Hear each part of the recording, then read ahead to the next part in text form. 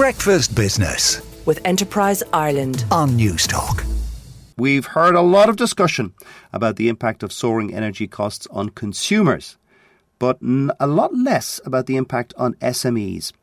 Newstalk has learned that unlike normal households, small companies have to pay a large lump sum to many energy companies in advance before they're even allowed to sign a contract with fixed energy prices.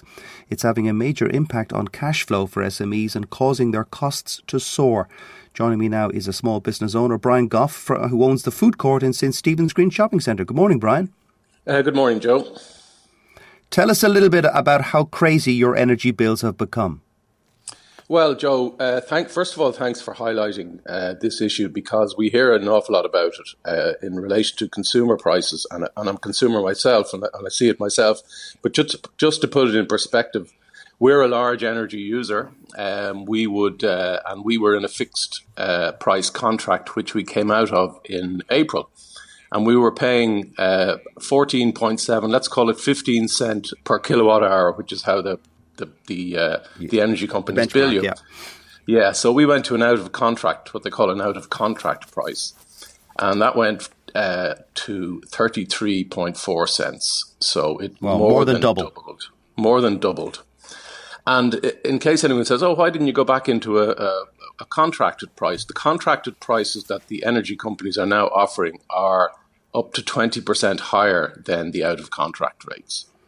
So is that because they assume, Brian, that energy prices are going to, the wholesale energy prices are going to continue soaring, and so they try to cover any of that in advance by taking a huge deposit from you guys?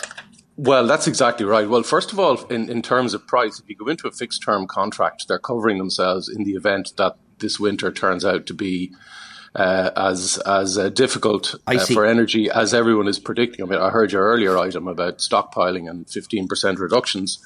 But it's also, energy companies have always taken deposits off SMEs.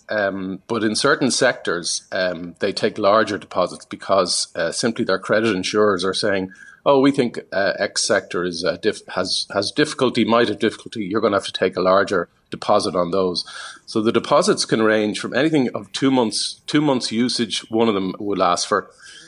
We were asked for a 20,000 bank deposit by another, and another one we were asked 20,000 euros, not in cash, but a bank guarantee, which is effectively cash.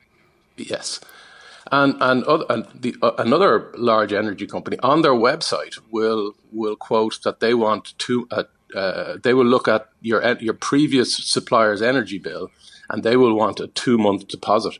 Now, in our case, that would be higher than the 20,000 bank deposit.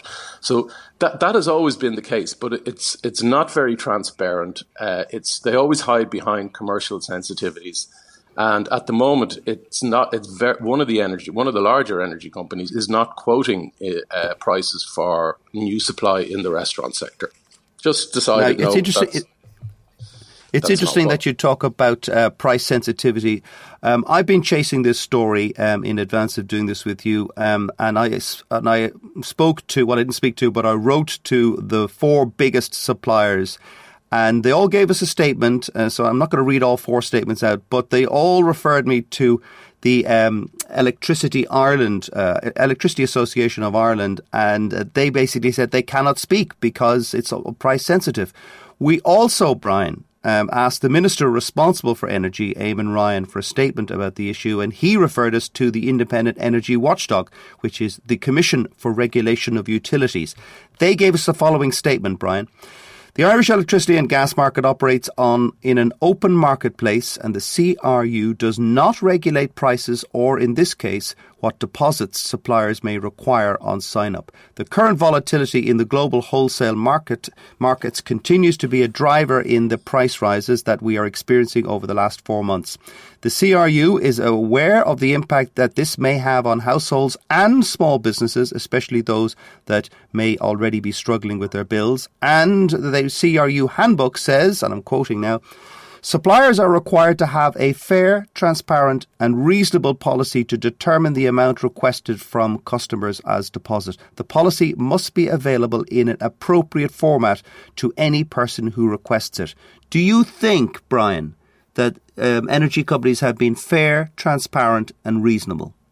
Well, I think energy companies are doing what companies do in an open market, and they're protecting their profit margins. And I think there's a lack of understanding in Ireland about the energy market. We all, especially consumers of a certain age, still think in terms of the old semi-state ESB. The reality is that Electric Ireland, as they're now known, are only about a third of the SME market. It's very hard to get exact figures because of commercial sensitivities. The other two main operators are private companies or publicly listed companies. So they will do what they can to protect their market share. And what that statement says to me is, guys, we realise it's difficult, but you're on your own. These prices could continue to rise, because while the issue of a deposit is a live issue, the biggest issue is that a lot of SMEs in certainly in our sector are going to struggle to pay their electricity and gas bills at the moment, because when you have a doubling of a cost that would normally be about 3% of your operating costs in a business to close to 8%.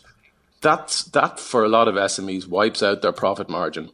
That's a huge spike.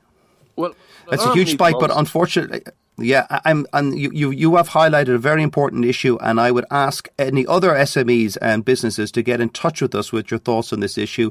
business@newstalk.com. We want to give a platform for small companies to highlight issues like this so we can raise them in a public sphere. Brian, thank you so much. That's Brian Goff, who runs the food court in St. Stephen's Green. Breakfast Business with Enterprise Ireland on Newstalk.